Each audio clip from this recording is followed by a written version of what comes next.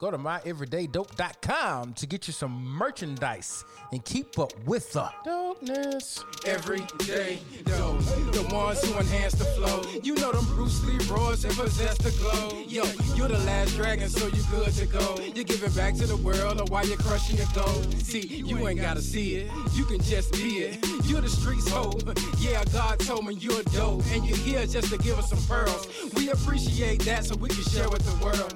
See, you ain't gotta see it, you can just be it. You're the streets hope. Yeah, God told me you're dope. Dope, the dope, the dope, dope. You're dope. Dope, you dope. Yes. Welcome to Everyday Dope, the podcast about dope people who do dope things. And when do they do these dope things? Well, quite frankly, they do them every day. I'm your host, Mr. Sheffield. Today's guest is going to be Letitia Bola. She's a licensed clinical social worker. She helps social workers progress their careers. And she's the magnificent owner of LMB Wellness. How are you doing this evening, Tisha? I am doing well. How are you, Mr. Sheffield? Oh, fantastic. Like I told you, it's hot in my house. I guess the weather's changing. I'm not feeling it. But, you know, one night at a time. I'm not turning the air on just yet. I just can't do it. You know, I can't pay power bills right now. Then turn a fan. I do have a fan, so I'll do that. I'll turn on the fan. How's the weather in Houston? Today, the weather in Houston was a sunny 74 degrees. I'm so jealous. 74 degrees? Yes, I love it. What you think about the Baylor Bears? Looks like they're about to make another run. Yeah, sick 'em Bears. Go Baylor. Go Baylor. Before we get started, I want to tell the people how you saved my life this one time. We were in Brooklyn, New York. I don't know where it came from, but there was a splinter in my foot. Oh, and you took the time and you had the patience to make sure that I didn't die because, you know, if men just have a hangnail, we'll act like the world is ending. Yes, y'all do. While y'all out here giving birth to the world and do it. Right. Right. Listen, I understand creating whole humans. Yes, I understand that I'm the weaker vessel. That's okay. I'm good with that. No more spinners in the feet. Yeah, but thank you, Tisha, for being such a wonderful friend. Anytime. All right, Tisha, we're going to start you off with the question we ask everybody else who comes to Everyday Dope. What's your definition of dope? So, I have been thinking long and hard about that question, honestly, because I had a conversation with my dad after he saw me wearing a God is Dope t-shirt, and he said to me, "Do you wear that to church?" And I said to him, "Well, why wouldn't I? God is dope." He said, "No, dope is drugs." And I said, "Yes, back in your day, dope meant drugs, and it still does." But I explained to him my definition of dope was living intentionally and unapologetically your life the way you want to. Living intentionally.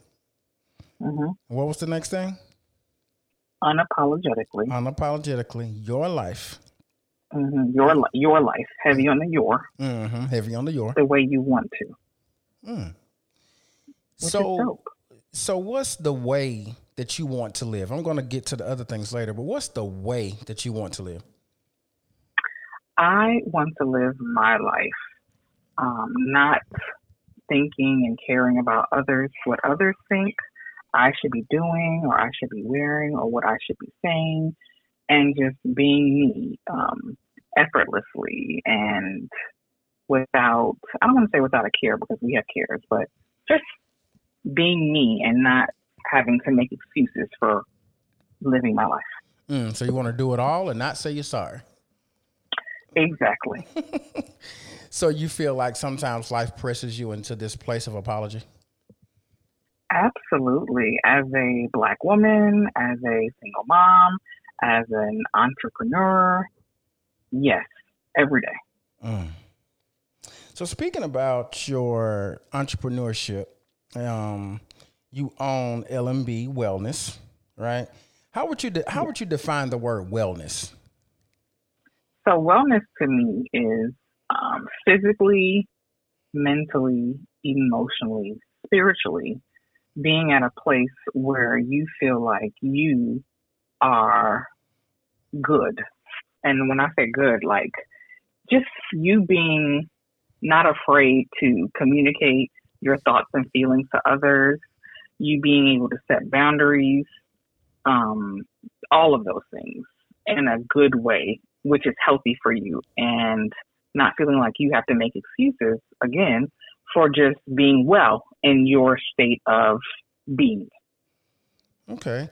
So from what I heard, it says you, right? So you feel like you're good. So it seems like there's a lot of internal work that has to be done, right? Yes.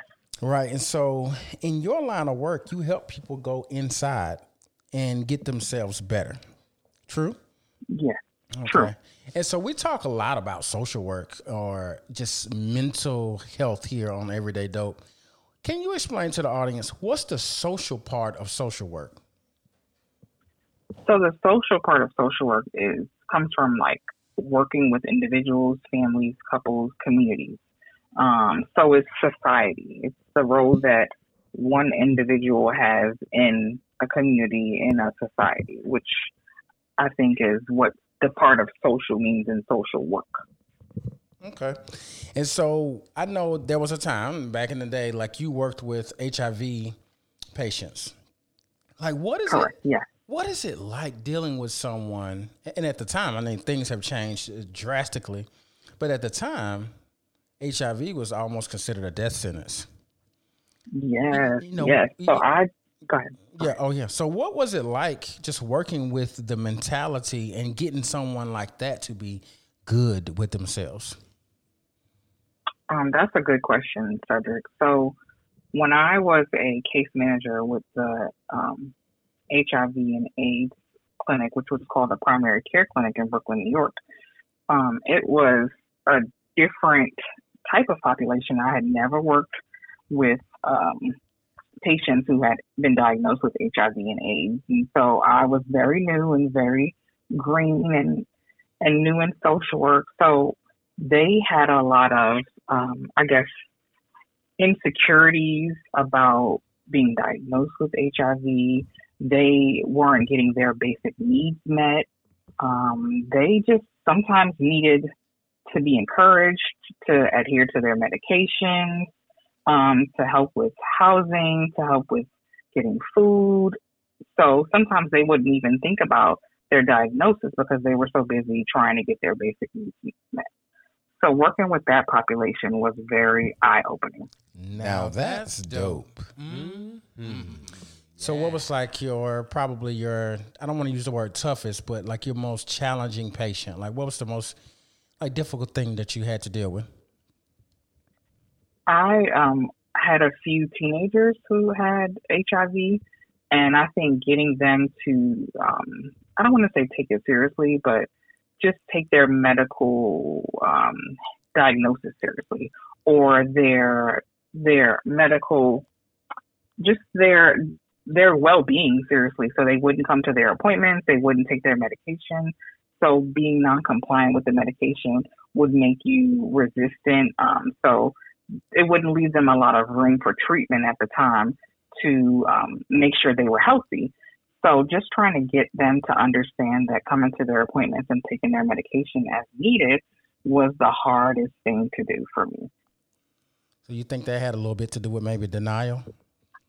Absolutely. Some of them were not ready to accept their diagnosis. Some of them were still doing the things that that allowed them to have HIV be transmitted to them. So not practicing safe sex, sharing needles, doing things like that. I did have one patient who was born with HIV, so I don't think her insecurity or her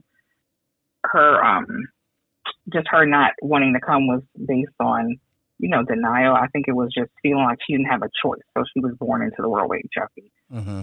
So that was hard. And every time a client or a patient passed away, I think that was tough because I had never experienced that. Previously, I worked with the homeless population. So when they transitioned, it was because they got permanent housing, which is a good thing. But in the HIV population, when I worked with them, when I no longer saw them, it was because they passed away for the most part. Maybe they went to another clinic, but they passed away, which was just difficult for me to comprehend at the time because I was not able to see, and just grasp that concept. So how does, with all this tragedy around, like how does a social worker work on themselves, or do you go outside of yourself to get some solace of your own? So I do. Social workers should often be working on themselves. I think social workers should also have therapists. I think social workers, when they talk to clients, they talk about self-care. We also should be doing and practicing self-care daily and routinely. And that can be anywhere from binge watching TV. It could be lighting a candle, taking a bath. And I think that being intentional about practicing self-care to make sure you are healthy enough to be healthy to provide the care that you will be providing for your patients. Because we're going to intentionally watch Bel-Air, and we're not going to be apologetic about it. Exactly. I love that show, by the way. I love it. I love Hillary and I love Ashley. Ain't it good? Yeah, surprisingly. Surprisingly, because we old and we just didn't expect much. We just right. That is very sad. I did not expect much. One of the things that I like to do is merge education with what's actually happening in the work world. So with your degree in psychology, how did you bridge the gap between what you learned in school and the actual practice of getting folks to be good with themselves? So it's about behaviors and just knowing what your triggers are, knowing what make you angry, make you sad, make you depressed, things like that. So I think knowing what behaviors will contribute to your triggers and maybe your symptoms that you have for your diagnosis. So helping you to realize that will help you to figure out how to not allow that to happen in the future and how to manage it better in the future. How do you feel about journaling? I tried it.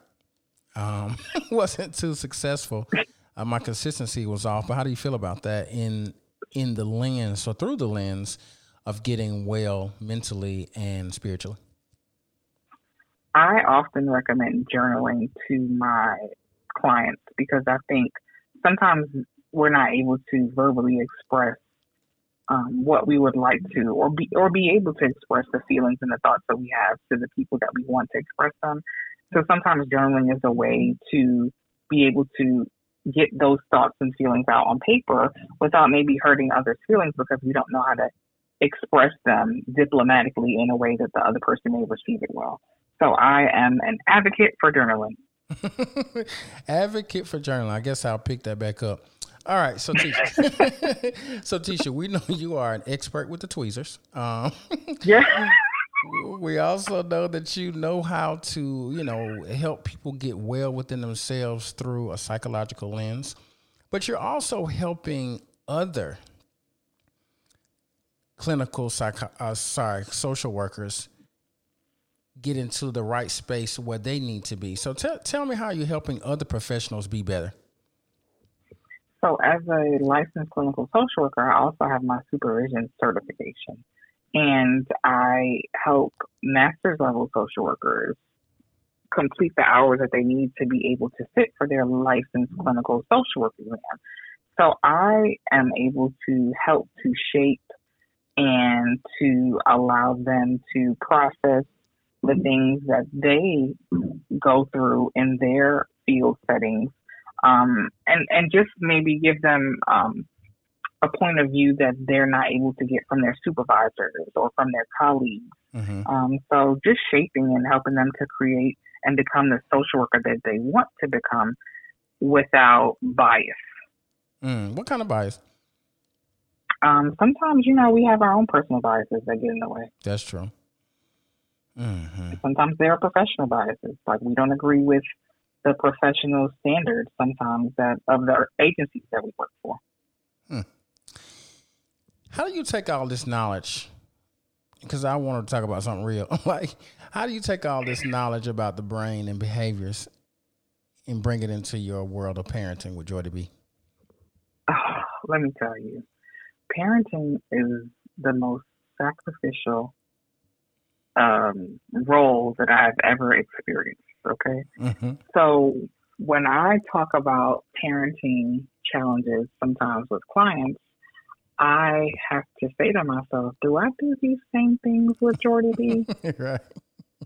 And if not, I need to start practicing what I preach, because I am not used to, I was very selfish pre-Jordy B. So I'm always you was as by a yourself. mom. Right. I'm always trying to control her. And I'm like, she is a little broke best friend. I cannot control her.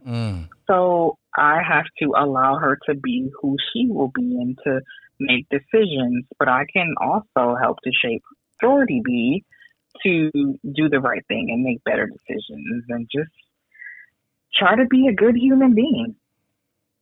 Mm-hmm. Good human being. You think you're doing a good job so far?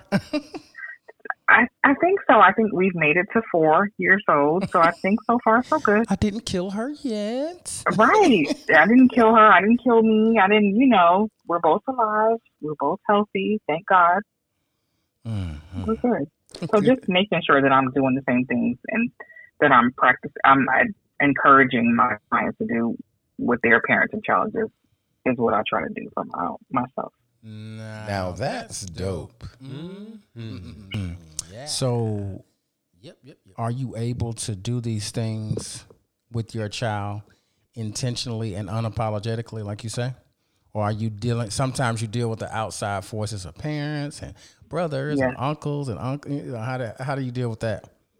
Yes, mostly grandparents, because, sometimes you look at them and you're like, these are not the same parents that raised me, because they are allowing things of their grandchild that they would have never allowed me to do when I was growing up. So, yes, sometimes I have conflict about just discipline and, what to eat, what time to go to bed, things like that.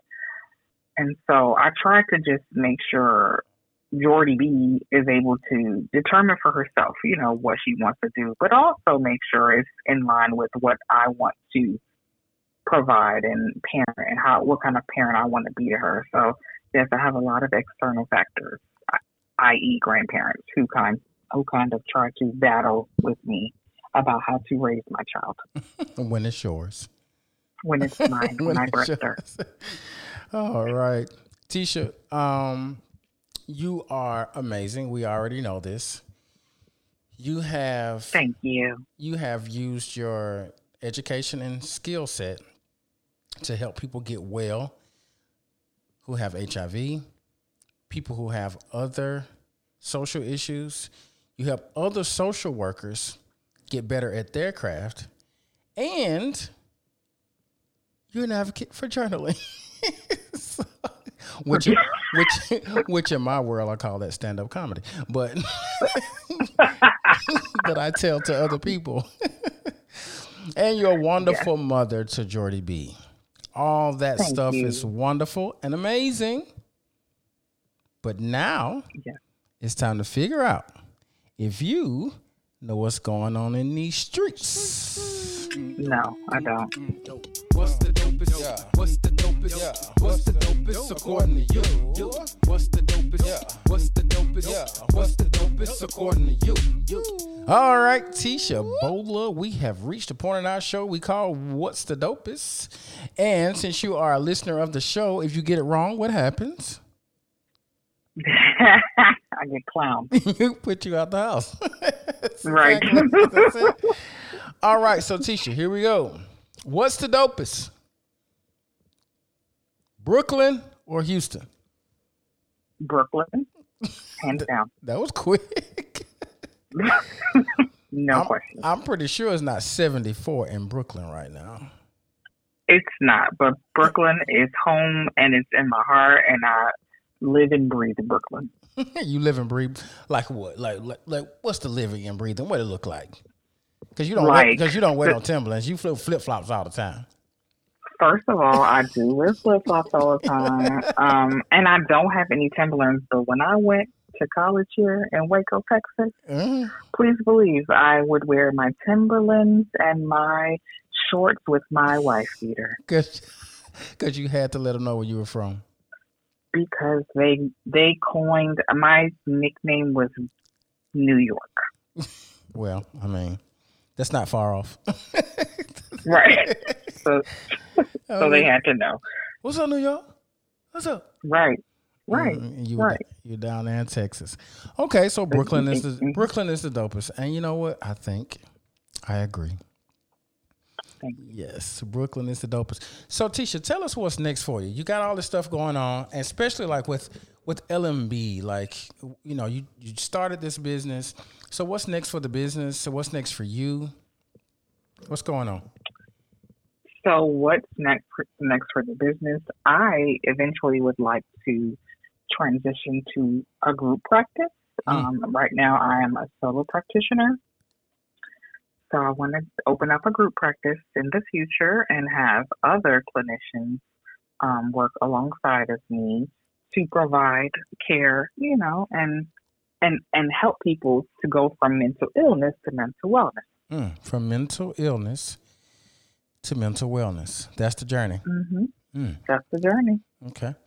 Well, tell the people where they can find you, because it may be somebody who's listening that needs a therapist, a clinical psychologist. Where can the folks find you? Yes, the folks can find me on Instagram at LMB Wellness Services. Also, my website is www.lmbwellness.org, because at LMB Wellness, I am out here helping to facilitate a positive shift in the lives of others through therapeutic counseling and support services. Is that like the business mission that you had to write down? Yeah. I didn't do that with Everyday Dope. I was like, I'm just going to start it. And that should be your goal for the year, Cedric. Oh, my goal? I already know what it is, to affirm people and tell them how dope they are. I like it. That was simple. You just so happen to be one of those people. You're the street's hope. All right, Tisha, clinical psychologist. Folks, go journal. Make sure you're living your life in a way that is intentional and unapologetic, and live it the way you want to live it. Okay? Tisha, you're amazing. We love you. You are super, super dope. We appreciate you for coming by here, and we're going to holler at you on the other side. Thank you for tuning in to Everyday Dope. We hope you were inspired to live in your dopeness and celebrate the dopeness around you. Don't forget to rate, review, and share with your crew. You can find us on Facebook, Instagram, and the Twitter at My Everyday Dope. I'm your host, Mr. Sheffield, and we will see you on the other side. Oh, other side. Yep. On the other side. Yay. Oh, if you're in Atlanta, I'm going to be telling jokes at Georgia Tech, 6:30, Thursday, March 10th. RSVP. It's easy.